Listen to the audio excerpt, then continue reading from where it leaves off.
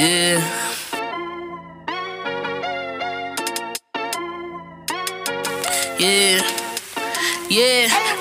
What you know about Benchmark? They're speaking the facts that you wanna hear. They rep a jersey, the vision is clear. Diamonds glisten like a chandelier. You know what I'm here for, like Marshawn Lynch. At clutch time, we do not flinch. Real brothers, we do not switch. Hit home runs with the right pitch. Who run the city? What to do when they hating on you? I feel like Kobe 2010. I taking an L, all I need is a win. Business is business, you know how they go. You playing the seats, now it's time to grow. Tune in now, gotta be in the know. Showtime, bitch, my about to blow. We know.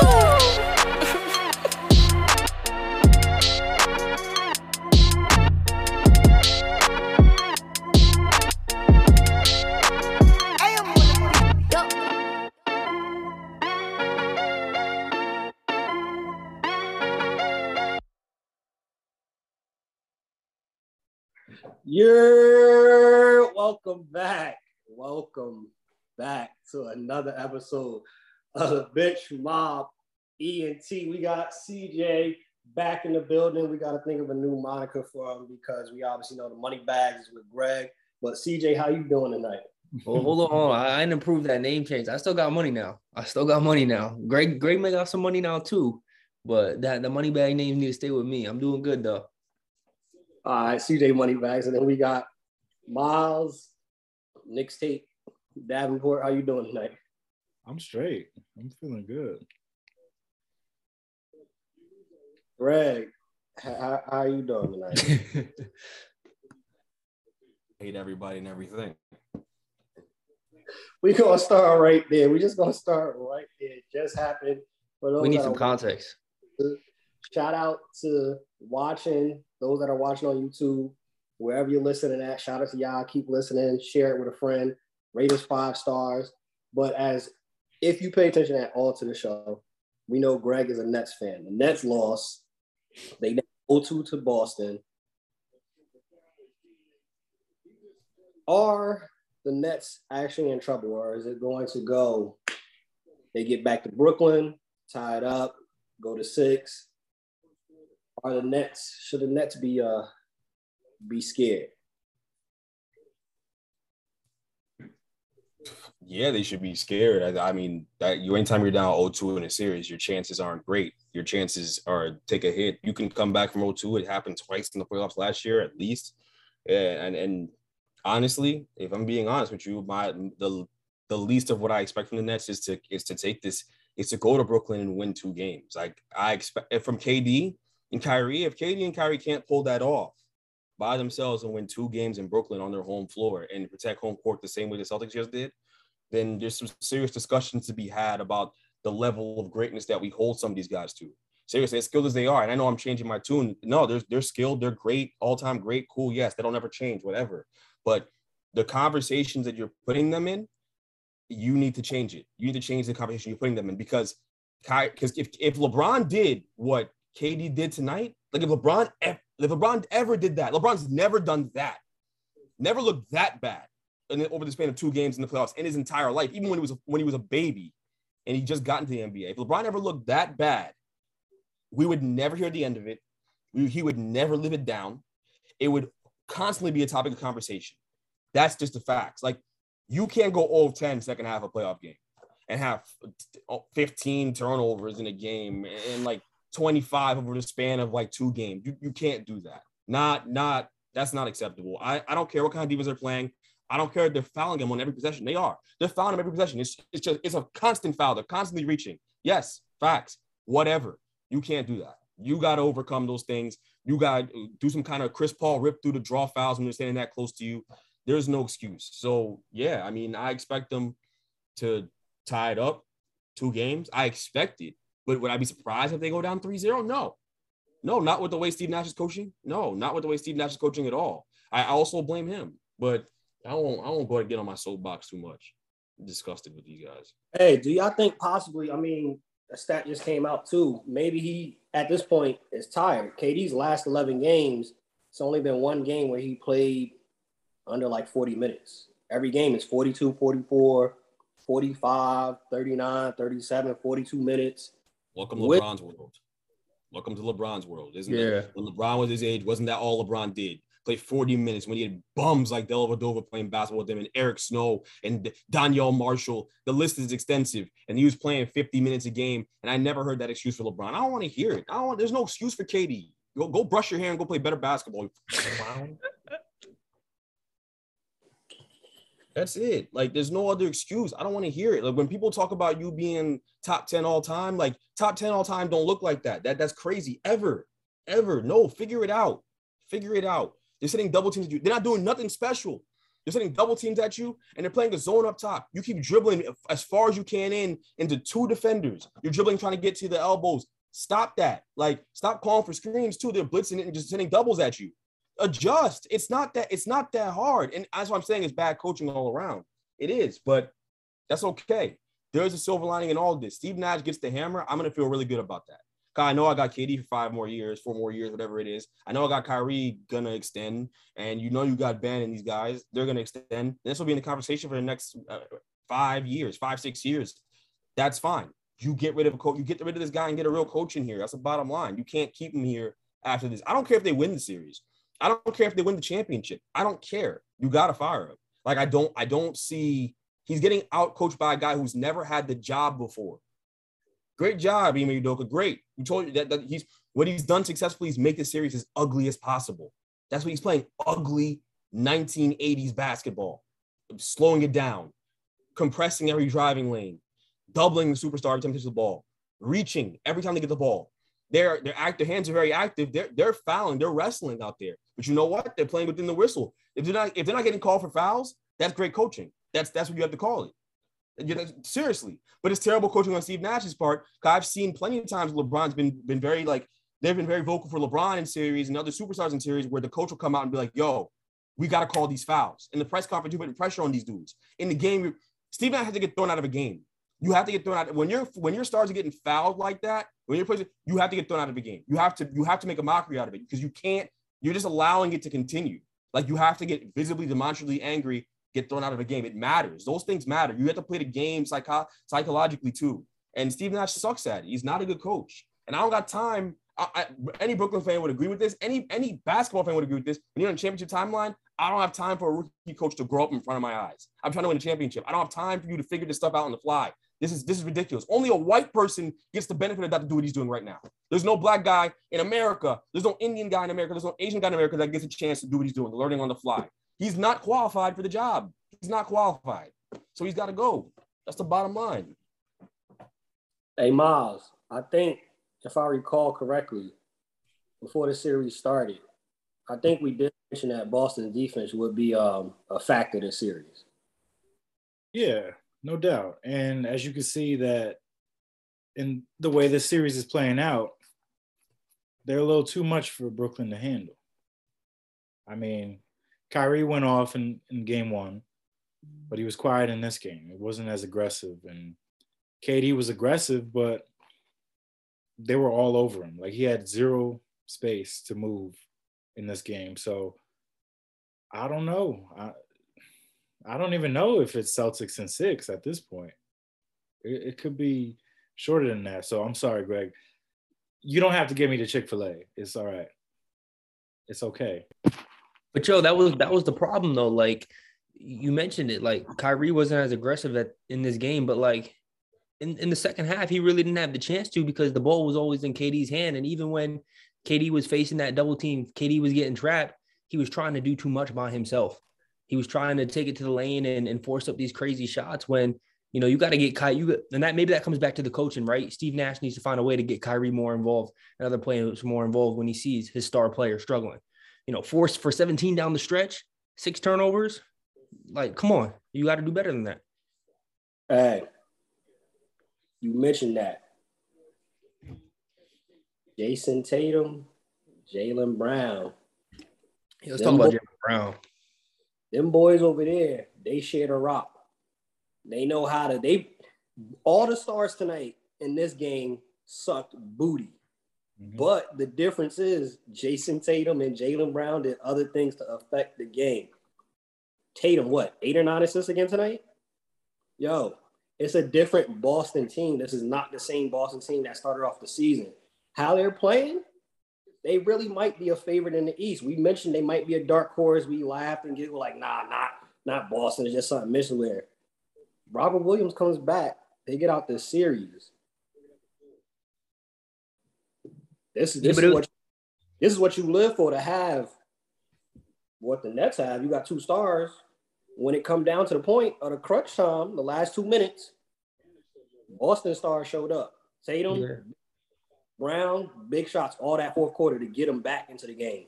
Richard came in and had some big shots too. Like the ball was in everybody's hands. I think this next team, we see it is really there's no real offense to it. And we've talked about it before. With the Nets, it's kind of like take turns. You go, I go. No, you go. No, you go. And they both wasn't on tonight. The only person that seemed to came ready to play ball was Bruce Brown. When the shots aren't falling like that, you can't keep up defensive intensity. It gets in your head. It's hard.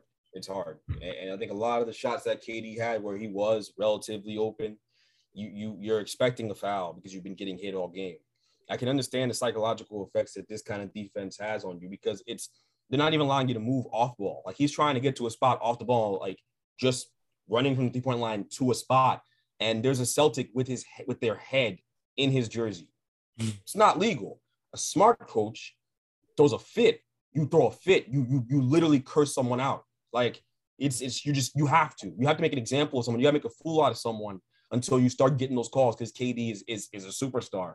So you can't let that stuff go happen. You got to at least try something. And I'm saying like there's just a lack of veteran leadership from the coaching on that team. But I mean, it's hard. The Nets did a good job defensively. I didn't think that defensively they did good. I know defensively they can be good when they're engaged. I've been saying that. I've never worried about that. But offensively, when it's as simple as sending cutters back door or sending cutters off the ball to alleviate some of the pressure on your ball handlers, and you're not doing that, you're not making that simple adjustment in the game. That's what worries me. That's not because I would do it. I would do that. That's the thing. And Steve Nash didn't. And I coach AAU for 17-year-olds. Like these guys are going D3, and I'm calling this crap. Like, and I don't understand how someone can be in Steve Nash's position and not be able to see exactly what's happening, call timeout. There's so many things schematically he does wrong. This is the worst. Like, think of in any other field, if you work, I don't care. If you work anywhere, if you bag groceries, you have a day this bad, as bad as Steve Nash had, you're getting fired on the spot. There's no other industry where you can be that bad on any given day and live to see another day in that industry. And he's gonna walk up there tomorrow and give some BS quote about Ben Simmons, and we're gonna go to game 3 and we'll see how it goes. They're gonna play the same defense. If they make no adjustments, they're gonna lose again. Who vouched for Steve Nash to be the coach? Sure, whatever. To hell with both of their opinions. KD and Kyrie did. To hell with both their opinions. I always thought that was stupid. It didn't matter as much when you had James Harden here because James Harden at the least is just a threat. He at least it changes things. It changes the way defense have to play you. They could never play this defense if you had James Harden on the court. You can't. I'm not sure they can play this defense even with Ben Simmons on the court. Ben can't shoot, but Ben does a lot of things really well. And if he catches the ball in the middle of the floor, he's gonna make a play. He's gonna go dunk it, or something good's gonna happen. He's gonna make the right pass. But that's what I'm saying. That's when coaching has to happen. If you're not coaching, if you're just sitting there hoping KD saves you or Kyrie saves you every night, like which he does, which Steve Nash does, good luck. But look, their recommendation does not matter at this point. You're underachieving. Your goal is to win a championship. So at this point, if they lose this series, which it looks like they probably will, then he's got to get fired. Like he's got to get fired. You can't be serious. You can't call yourself serious about winning a championship and Steve Nash still has a job at the end of this. He has to be fired. He should be fired tonight. I'd fire his ass on the plane. I swear. That's not possible. But a coach that actually is coaching well, got his first playoff win, first season. Willie Green, Pelicans tie up that series. And not the same question. Is Phoenix in trouble? Should there be any cause for concern? D-Book is out game 3 and 4. We talked about it. We said the Pelicans was a really dangerous team. I didn't think, and we all said this, we did not think the Clippers were the better team to beat Phoenix. That was a team that Phoenix wanted to see because that'll probably be a cakewalk without Devin Booker. But this Pelicans team going back to New Orleans, what y'all thinking about that? You got some dogs on that team. I mean, BI is hooping. And this is his first playoff experience right now. And he's showing that he's box office right now. And he's putting up numbers. Like, he almost had a triple-double in the last game. And then you add CJ McCollum. Like, that was such an underrated trade that they made. All these other teams could have made that trade. They didn't have to give up that much to get CJ, but they added him at the deadline. And now they're 1-1 against the best team all year. And I think mainly it was because Devin Booker got hurt and he sat out. And I think it was kind of like a shock factor. Like, he was carrying them in the first half. Then all of a sudden this guy is out. Now who do you go to? Which shouldn't be a question. Like, this is the best team in the league. They should have other options than going to D-Book, but he's an MVP candidate, so that's a tough loss for them. So I think Pelicans, if they take another one at home in game 3, then that's when you start to worry, like, oh, Suns, are you going to be one and done in the playoffs, or are you going to be resilient? Because most people are picking them to make the finals. And D-Book's already been ruled out for the next 2 games. So now you got to figure out who is going to step up. Like, is it going to be Cameron Johnson? Mikal Bridges has to step up a little more. CP3 also has to take a little bigger of a load as a shooter now. So we'll see. Yo, that would suck so much if they were to lose, man. CP3, that would suck so much for him. He's actually healthy this time. He's got bad luck. I don't know what it is. He's got the worst luck. Bad luck started when they drew that Pelicans team. That was the worst thing that could have happened to them because, and we said it during the play-in, they would have much rather played the Clippers. I don't care that Paul Pandemic P would have been there. It would have been fine. But when you have CJ walking in there and you have BI walking in there, and those guys are as good as they are offensively, and they're a real 1-2 punch, like they're exactly what you need to be to win in a playoff series down the stretch. And it's funny because they're the exact opposite of like a team like Utah that doesn't have a 2 or doesn't have, like, they don't have a 2. They don't have a 2. So there's no one for Donovan to look at and be like, I need a bucket. We need a bucket. Help me out here. Or make an open shot in the corner because you're just like that. Like, BI scoring off the catch, BI scoring off the dribble, and you got CJ coming in off the screens and hitting threes and being a menace, getting downhill. You got 2 guys that can score whenever they want, and then the rest of that team around them, Herb Jones and that rookie Murphy. Trey Murphy's really talented too, hitting shots. Like, that's what it's supposed to look like when you have a real 1-2 punch like that plays together. So, and they're not doubling anybody. The Suns aren't selling out to guard anyone either. That might change. I think they'll get desperate because it's going to get there. But this series is going at least 6, and and now that D-Book is out and it's all on CP, we'll see. I love CP, but I don't know that he handles this well on his own. And they play great as a team, Phoenix does, and that means something. But they could easily get bounced here too. Like, they could get bounced in this series. So it's crazy.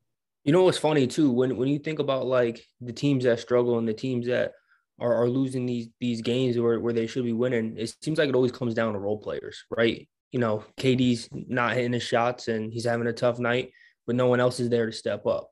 You know, same thing when Devin Booker goes out, like, who do you go to? You know, CP3 didn't handle that, and like, who else is going to step up? And, you know, if the role players aren't stepping up, you're going to put yourself in a tough spot. Yo, saying that's all facts. That literally just makes me thinking that old classic song, Who Do You Turn To When You Need Buckets? Because they ain't doing nothing else. There's no help coming with that. And the thing that's crazy is, like, you see everybody was picking Phoenix to go to the finals. Well, how they looking right now, they might get bounced. And if that's the case, are we then choosing Golden State as the favorite to get into the West? Because that DEFCON 5 look like they got something there with Jordan Poole. Look like they got a little something special with Jordan Poole over there.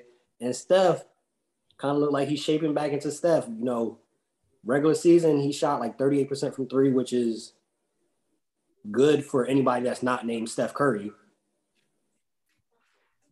Golden State might be a team to watch out for because we already know Jokic going home. For sure. I mean, at this point, I think it's going to be a sweep because the Nuggets just don't have anything to answer for Poole, Curry, Klay Thompson. They just have too much for this team. Like Jokic, he'll be the regular season MVP. But right now, you know, I don't really see much with this team to go off of at all. So we'll see. I watched this series and I think to myself that Jokic deserves the MVP and no one else deserves a first place vote over him. Because for them to be here, it's an accomplishment. For them to be in this position, it's an accomplishment. They shouldn't even be in a seed and in a position to play against a team like the Warriors in the first round. And the fact that they are, when you see how shorthanded they are against a great team in the playoffs, and yet that team had won damn near 50 games because of one man, that's special. So, yeah, he's the MVP. And if they had Jamal Murray, if they had MPJ, the series would be different. I think they could give the Warriors some trouble. But because of it, because they're shorthanded, they're going to go out in 4. But Jokic shouldn't hang his head about anything. And Malone's job is safe because your two of your best options are out. Like I said, if you don't have a number 2 or number 3, you're in trouble in the playoffs. And now the Warriors have a 1 and a 2 and a 3. And number 2 isn't Klay Thompson, it's Jordan Poole. Like that's just how it's looking. They got a 1A and 1B at this point. That's what it's really looking like. Yeah, like what it's looking like. Poole's 1B.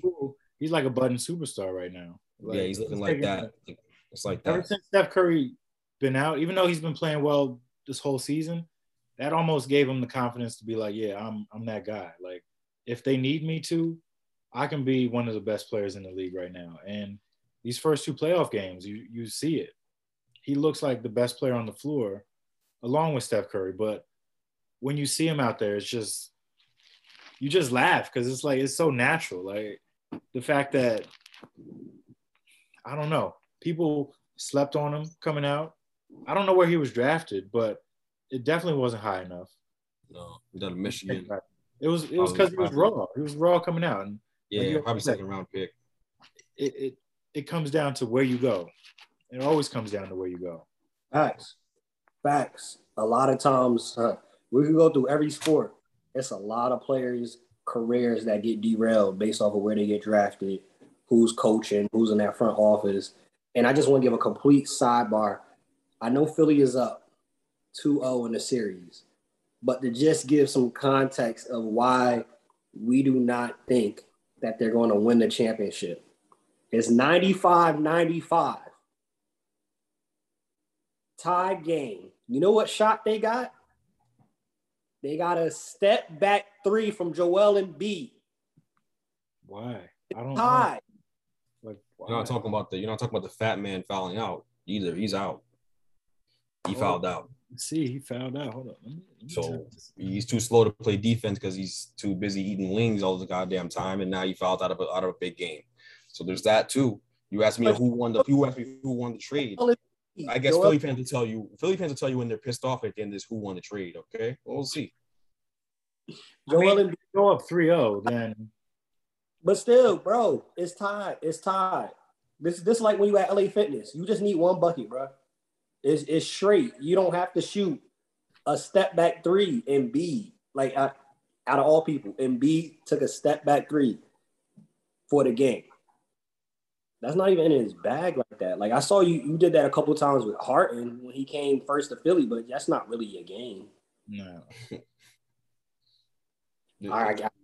I can't trust Philly when that's the type of situation we got happening right now. Are you going to talk about how the second best player on Philly's team is not James Harden, it's Tyrese Maxey? Tyrese Maxey is better at basketball than James Harden. Like that's what we're watching right now. That's really like you're not going to win a championship. It's just not going to happen. You traded the crib for James Harden, and James Harden isn't even your second best player. That's really what we're looking at right now in Philly. That's horrible, and it's only because it's all his fault. It's all his fault. He doesn't hold himself accountable, and so here we are. So you again, like this trade will be something you have to grade out over the years and all that stuff. I know if the Nets will bounce out in the first round right here, the hot thing to say will be they lost the trade, but I mean, Ben didn't even play and Ben will play 10 minutes when he comes back a game. So it is what it is. You didn't get to see the Nets healthy, but you're seeing these guys healthy. This is Philly. This is their team, full force, and they're not that good. They're not that good, and I don't know. I don't see an easy path for them to get better either. I don't, unless they go get Beal or something in some crazy blockbuster trade. But they got to come up off Maxey first. So we'll see. That ain't happening. Like I said before, they're not letting him go. Who? Maxey. All right. Well, then this is the team. So let's see what happens because Doc Rivers is the one coach in the league I'd love to be down 2-0-2 right now. I wish Doc Rivers was still coaching the Celtics. I'd be real happy about it. That's the one guy who's real notorious for folding on 2-0 leads. So if anybody's going to go, it's going to be Doc Rivers. Yeah, but that won't solve their fat man problem. They got 2 fat guys. But you remember, Daryl Morey is an enabler. It don't matter if the problem gets solved. We gotta scapegoat somebody, and it's not gonna be Harden. You know how the real ones are gonna go after Harden because Harden, a lot of this is his fault. He's got to wear a lot of this. Yo, Maxey, he has to wear more than the pounds he's put on. Maxey is so good. Oh, Maxey is so good because Harden ain't really doing nothing this whole series, and they might go up 3-0, but it's because of Maxey is so good. Another player that we talking about guards that's getting to it. Jalen Brunson, no Luka. And this man goes and dropped 41. No Luka, and Luka's supposed to come back game 3. Not surprised. If you've been paying attention this season, you've been watching Jalen Brunson. He's the real deal. He's the real deal. He's in a command easily over $100 million.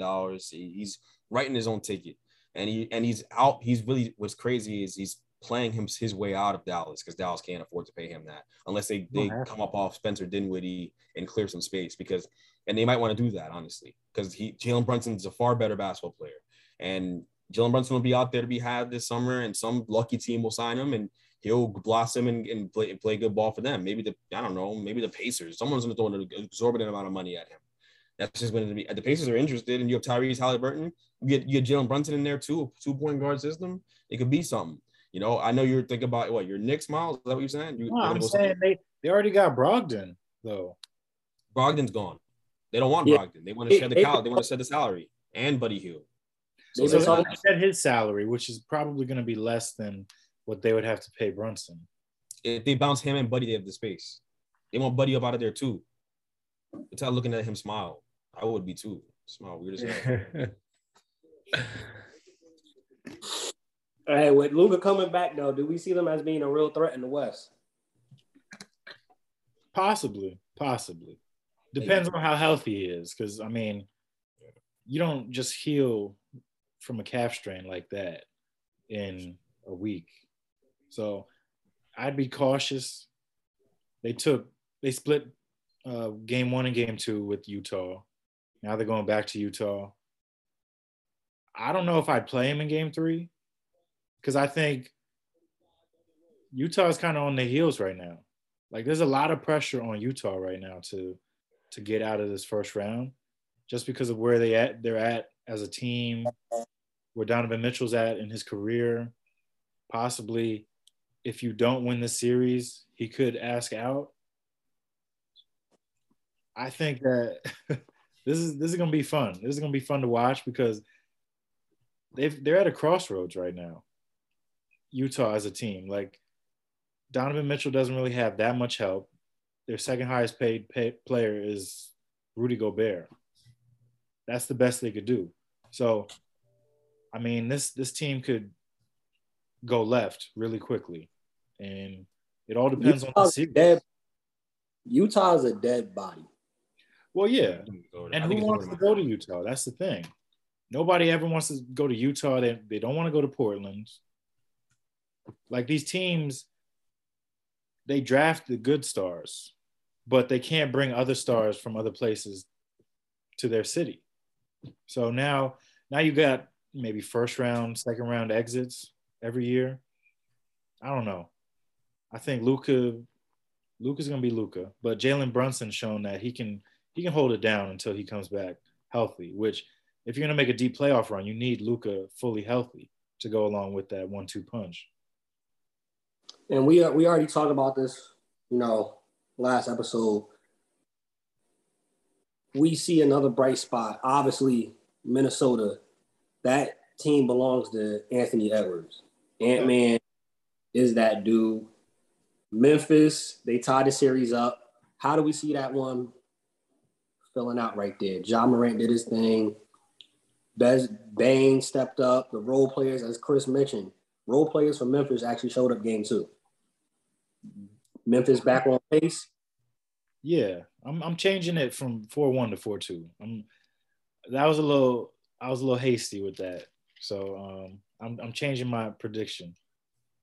I think Timberwolves are going to win both games at home. Yeah, I think that home crowd, they give them so much energy. They're such a young team, and that home crowd hasn't had playoff basketball in like 40 years.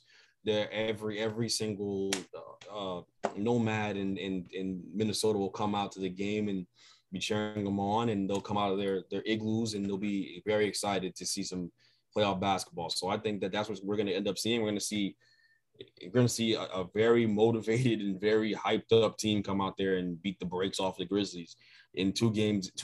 And again, guys like Pat Bev and guys like Anthony Edwards, those two guys and even Cat, like they feed off of the energy. And maybe Cat got a little too excited in the last game and started fouling guys. You can feel it. Like you can see when the adrenaline's too much for them. So maybe he fouls out again. Who knows? With him, you never really know what you're going to get. But with guys like Anthony Edwards and D'Lo and those guys are going to feed off that crowd. They're going to beat them. I think they'll beat them both games at home. I really don't believe in the Grizzlies, and it's for the same reason I don't believe in Utah, and it's primarily because there's no number 2 there. There's nobody else. Ja doesn't have anybody else he can really trust. Desmond Bane is not there yet. He's just not there yet. He's a nice story, but he's not there yet at that level where you can trust him in the playoff series to get you buckets. So, yeah, and Jaren Jackson Jr. is a 7-footer who likes to take shots 40 feet away from the basket as opposed to being in front of the basket. So I can't trust you just by default. Sorry. And he shoots with 2 hands. So I gotta believe in Ant and D'Lo, and I'll ride that one till the wheels fall off. And D'Lo ain't been doing anything though. Besides that play game, he's been real quiet. Not yet. It's about to change. Just wait. He's gonna have 40,000 Native Americans cheering him on in Minnesota on whenever they play, and it's gonna be real crazy. And he's gonna go out there and play good basketball. You'll see. Hey, Chris, you got Memphis getting out, or can Minnesota actually, as Greg is saying, push it to the brink and get Memphis out of there? Look, man, we talked about role players, and when you don't have that second option, if Ja has a bad night, what you going to do, right? And you know what you're getting out of Pat Bev every night. You know the aggressiveness that he brings. He brings that Marcus Smart energy, that Celtics defense energy, and he's just a menace. He's going to get in your head. And, with guys like Cat looked good in game 1 until he started forcing shots at the end. I thought he got a little greedy, not sharing the ball around. But listen, when those guys are clicking on all cylinders, it's going to be tough because, again, Ja Morant's one person. And if he dropped 30 game 1, right? But if he's not hitting his shots, it's tough. So I got the Grizzlies. Ooh. I mean, the Timberwolves. My fault. You good. Hey, we'll see what happens. I want to see Timberwolves win, but I don't know if it could happen. You feel me? Ja Morant and they boys, they played well. They role players did their part. So maybe they going, you feel me? Maybe it'll translate over into game 3. I think the X factor really is Cat, man. And Edwards going to show up, but Cat, as you mentioned, Greg, we don't know what we're going to get from Cat. And Cat is another one that he refuses to go in the paint. 7 feet and wants to be known as the best shooting big man. And his playoff resume is not that great either. So we'll see. He plays for an organization with a bad playoff resume. So I guess I'll give him a little pass on that. But he's a guy who you can't trust him in big moments. You just can't. You don't know what you're going to get from him. He played well in game 1. I just think that the Grizzlies are relying on guys that are unproven.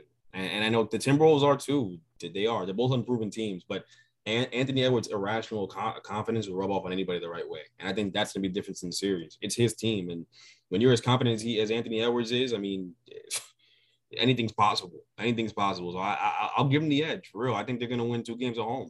I think guys like Bane and their role players, Zaire Williams, whoever they play, whoever they throw out there, they're gonna struggle. Those guys struggle on the road. Role players struggle on the road. Like it's a very difficult thing in the playoffs to play on the road as a role player. So, we'll see. Historically, that's just the way it works in playoff basketball, though. I know Miles probably already saw it. Give y'all an update.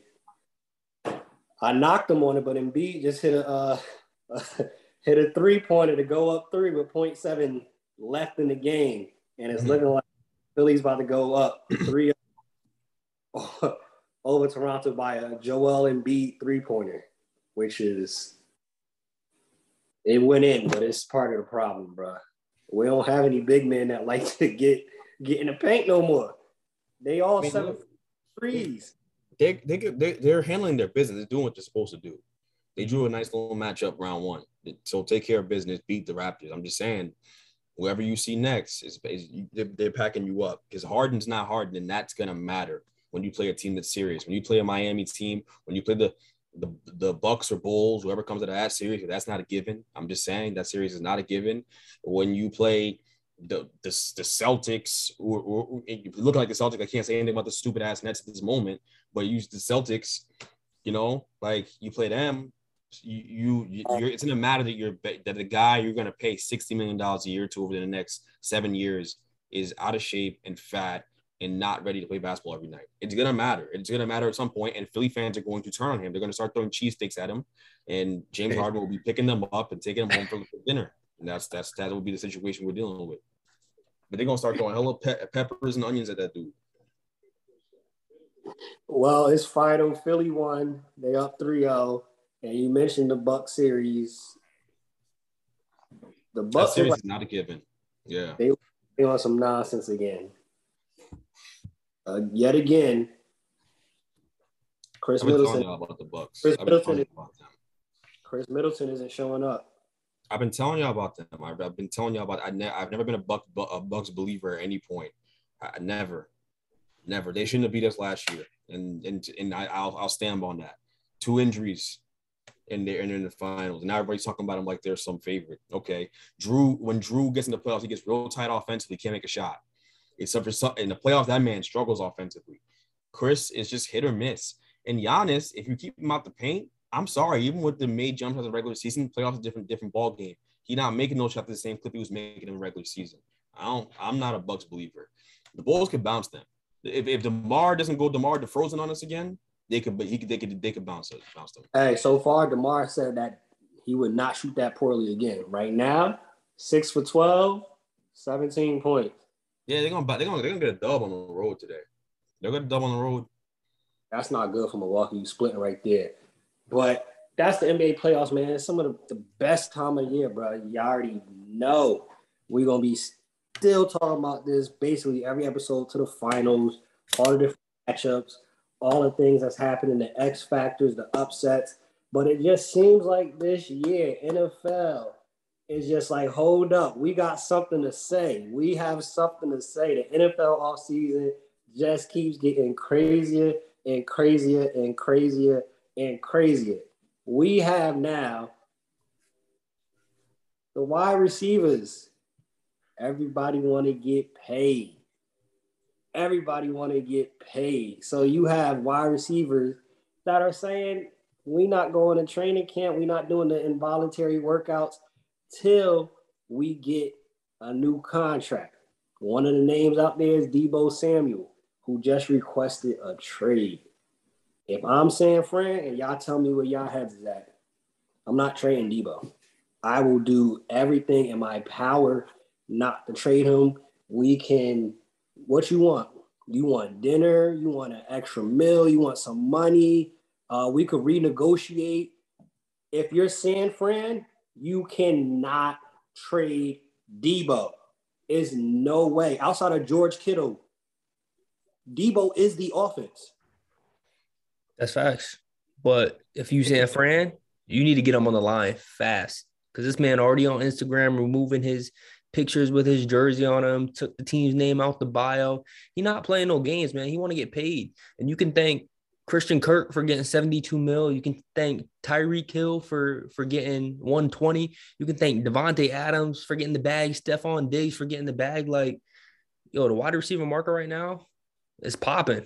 And if I'm a wide receiver and I've proven myself and I want to get an extension, like I'm doing it now. And Deebo Samuel, you know what you're getting out of him. He's so versatile. Like, this man can play quarterback. He threw 6 touchdowns last year, ran for 8. Like, he's a beast. Like, he's a running back. He's a wide receiver. He's a damn near quarterback. Like, and then Terry McLaurin, like all these other players, Terry McLaurin, AJ Brown, like these players have been doing it consistently year after year, especially Terry. Like, he's been on a booty team.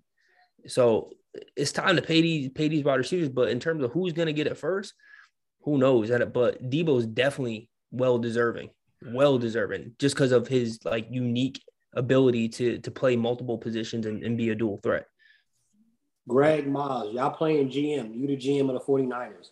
Are y'all kissing his butt trying to make this right by any means, or are you getting him up out of here? It depends on where he's at with his head. If I'm down, I'm calling the Jets. I'm like, yo, give me one of your first round picks. Give me a second. We can make this thing happen. Because if you get one of the Jets' first round picks, you're in a position to go get Drake London and go get one. Garrett will get the guy from Ohio State. Can't remember his Wilson. I don't remember his name. Garrett Wilson, yeah. Garrett Wilson. You go get him. You're all right. Like, you can retool this thing. Football's different. Guys are a little bit more expendable in football than in basketball. Or like one guy doesn't make your team. Now, Deebo 60% of their offense. Yeah, he has the ball 60% of the time, but that's part of the problem. I'm sure when they went to the contract negotiations, they tried to give him a really good elite running back money instead of paying him like a wide receiver. They tried to use it as leverage. Like, hey, you play running back 90% of the time, whatever, this percent of the time, we're gonna pay you on running back scale. I'm sure that's probably what happened. They disrespected him when he's at the table the first time. Facts. It's hard to come back from when you do that and you use his versatility against him in contract talks just because you want to save a penny. You pay for it. They deserve what's happening right now. This is probably unsalvageable. We're in an era where athletes are taking control of their careers. If you keep him on your team, he may not play football for you next year. He could just sit out. He's more than willing to save a year on his body. You know what I mean? Deebo, for him, it's more important than anybody else. The way they use him, for him to get his money now, because his career is going to be shortened by the way they use him. He have him running in between the tackles. You saw in that game against the Rams in the playoffs, they were running in between tackles like he was Jerome Bettis or something like that. Like, that's the way they use him. So he has to get his money up front and right now. And if a team like the Jets is willing to pay him, and you're willing to and you can trade him out of the conference, who loses? You lost a little bit, but you get a first round pick, a premier first round pick, which the Jets, I think they come up off that pick because they already lost Tyreek Hill. Now they won't be gun-shy in this deal. I think that's the way you go. The Jets are a primary location, and I know the Jets love Deebo, and you get Zach Wilson, a guy who can make it more efficient. It makes a lot of sense. And I think that's where Deebo's mindset's at too, because he knows his career's been, riddled by injuries, especially the past 2 seasons, like 300 and something yards 2 years ago, 800 something yards last year, but he went nuclear this year. So he's like, yeah, I need my money right now. 1,400 something yards, bro. Like, come on. Well, what was Miles' thoughts? You giving up one of the first round picks for Deebo? I mean, it would be cool. It would be cool to give up one of the picks. I don't know. First round pick. We'll see. Because we didn't have to give up that much for Tyreek Hill. So is Tyreek Hill not better than Deebo? You guys lost out on Tyreek Hill. The reason why you didn't get him, because he had a no trade clause, and he picked the package that Miami offered him. We offered him less than. Miami had a better deal on the table, though. Miami still had a better deal on the table, though. Yeah, but it was a no trade clause. If he picked New York, he would have been in New York. He picked Miami. That's the man. I'm saying though, the deal that Miami offered was stronger because they offered the first round pick. I thought they offered the same deal. It wasn't the same deal. The Jets offered a bunch of seconds. They offered that late first round pick, which I mean that's cool. But we got 2 second round picks, which are pretty much like late first round picks if you think about it. So I'd say those 2 picks, maybe a third round pick, should get the deal done because one, you still have to pay him upwards of like $25 million, which is what the going rate is for what people consider elite receivers at this point. So there's no player you can get in the first round that's better than Deebo Samuel, though. Yeah, but if we could offer that same package for AJ Brown, I'd rather AJ Brown because I think he's a better receiver, and he's younger. AJ Brown's only 24. Debo's pushing 27 now, which, I mean, that's pulling hairs, but in the NFL, careers are a lot shorter. Debo plays a lot tougher of a position where he's both running back and receiver. So it'd be cool. Like I said, it'd be cool, but I'd also be fine with us drafting a receiver at 10, keeping those picks, because that's what we need. We need depth everywhere, like literally. So we can afford to take a risk and, you know, send some picks for a player, but unless it's like an elite receiver, then I'm not giving up that 10th pick. That's a lot of slander for Deebo Samuel. That's crazy. How about to say you wouldn't call Samuel an elite receiver? Yeah, you said elite. Like, we're not talking about Deebo Samuel. Deebo. But we were just in on Tyreek Hill, who, I mean, he's top 2, and he might not be 2. He could be 1. So, all right, where do you put Deebo? Because Deebo, I think what happened too, kind of top 10. He's top 10 receiver right now. I think what Greg alluded to, what happened in those contract negotiations, either they offered it to him as a running back or they offered to him as a wide receiver. Either way, they didn't offer him what he felt. Bro, I'm playing quarterback, running back, and wide receiver. You better combine all 3. It makes your team so much better. Just on arrival. Better pay that way. I'm doing 3 things for y'all. I have Jimmy G as a quarterback, and I'm about to try to give me Trey Lance, who is unproven right now. Pay me my money. And as you mentioned, Greg, he runs through the tackles. I'm literally risking my career every day running through the tackles as if I'm Marshawn Lynch. And you want me to go catch the ball. And occasionally I'm going to go throw the ball. Pay me accordingly. Don't offer me like I'm Tyreek Hill. No, I actually think Deebo, because he does so much for San Fran, better player. You got to pay him more than that. Now, if he comes to the Jets and they're like, yo, we want you to just play wide receiver, then maybe pay him that way. But San Fran, no. He plays 3 positions for y'all. Pay that man accordingly. I don't think you can pay him as he's going to break the market. It's going to be a weird deal because he said hybrid players aren't. It's like it's like Ohtani in baseball. Like, you can't pay him like he's a great hitter and because he's going to go out and be a Cy Young guy too. So you gotta be. It's a very different type of negotiation, and the Jets have to be open to breaking the bank for him if they're going to trade for him. But this idea that, you know, he's not worth the first. Okay, all right. I mean, sure. Look, and by the way, if the Jets don't want to do it, there'll be 20 other teams in line. They'll offer their first time to do it. We say that, but 35 and 38, which is the 2 second-round picks we have, is worth like a mid-first-round pick. So, I mean, if you're thinking about it like that, then I don't think quality of player in this draft drops off significantly after pick 20. I think we all know that. Okay, that's the way this thing's gonna work. So if you're not picking in the top 20, if you want to get cheap on me, Miles, that's fine. Get cheap. You're gonna lose. We need to build the defense. That's fine. We need to build the defense too. What we couldn't stop a nosebleed last year.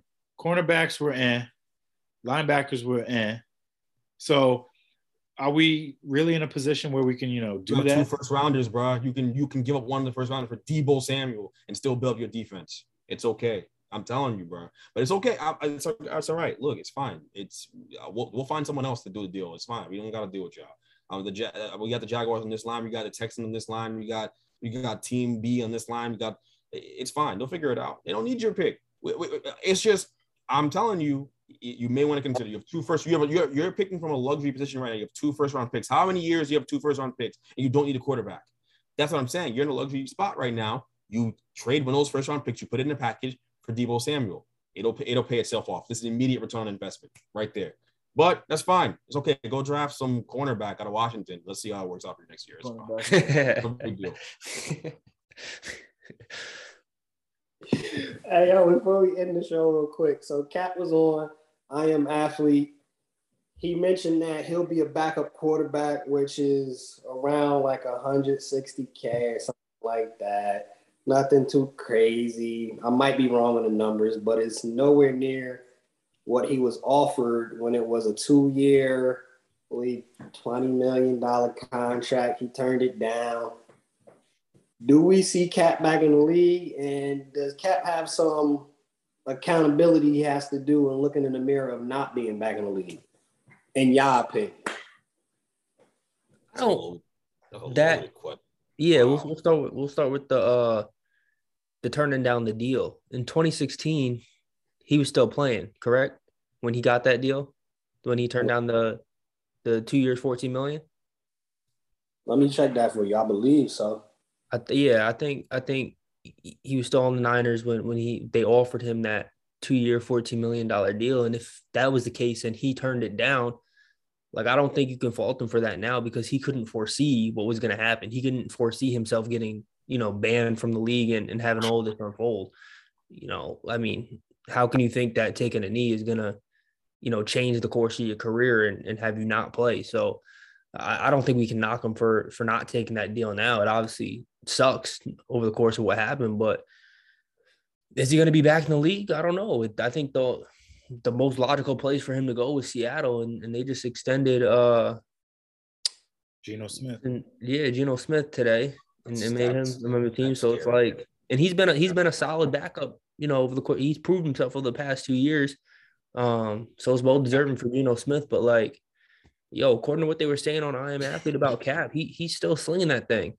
But again, like, those aren't in-game situations that, you're not having a line coming after you. So it's hard to tell. And it's going to be, an uphill battle for him. Obviously, having been out of the league for the past 5 years, like, it's not going to be easy for him to come back from. Also suing the NFL. They don't want you back.